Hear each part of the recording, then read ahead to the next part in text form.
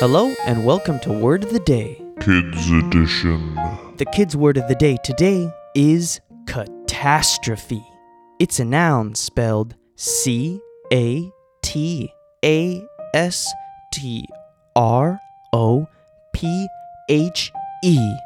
and that's an event of sudden damage or great disaster. To use it in a sentence, I would say, when the dragon sneezed his fire sneeze in the dry forest, it caused a huge forest fire, and the entire forest burned. That dragon caused a huge catastrophe. So try to use the kids' word of the day, catastrophe, spelled C-A-T-A-S-T-R-O-P-H-E,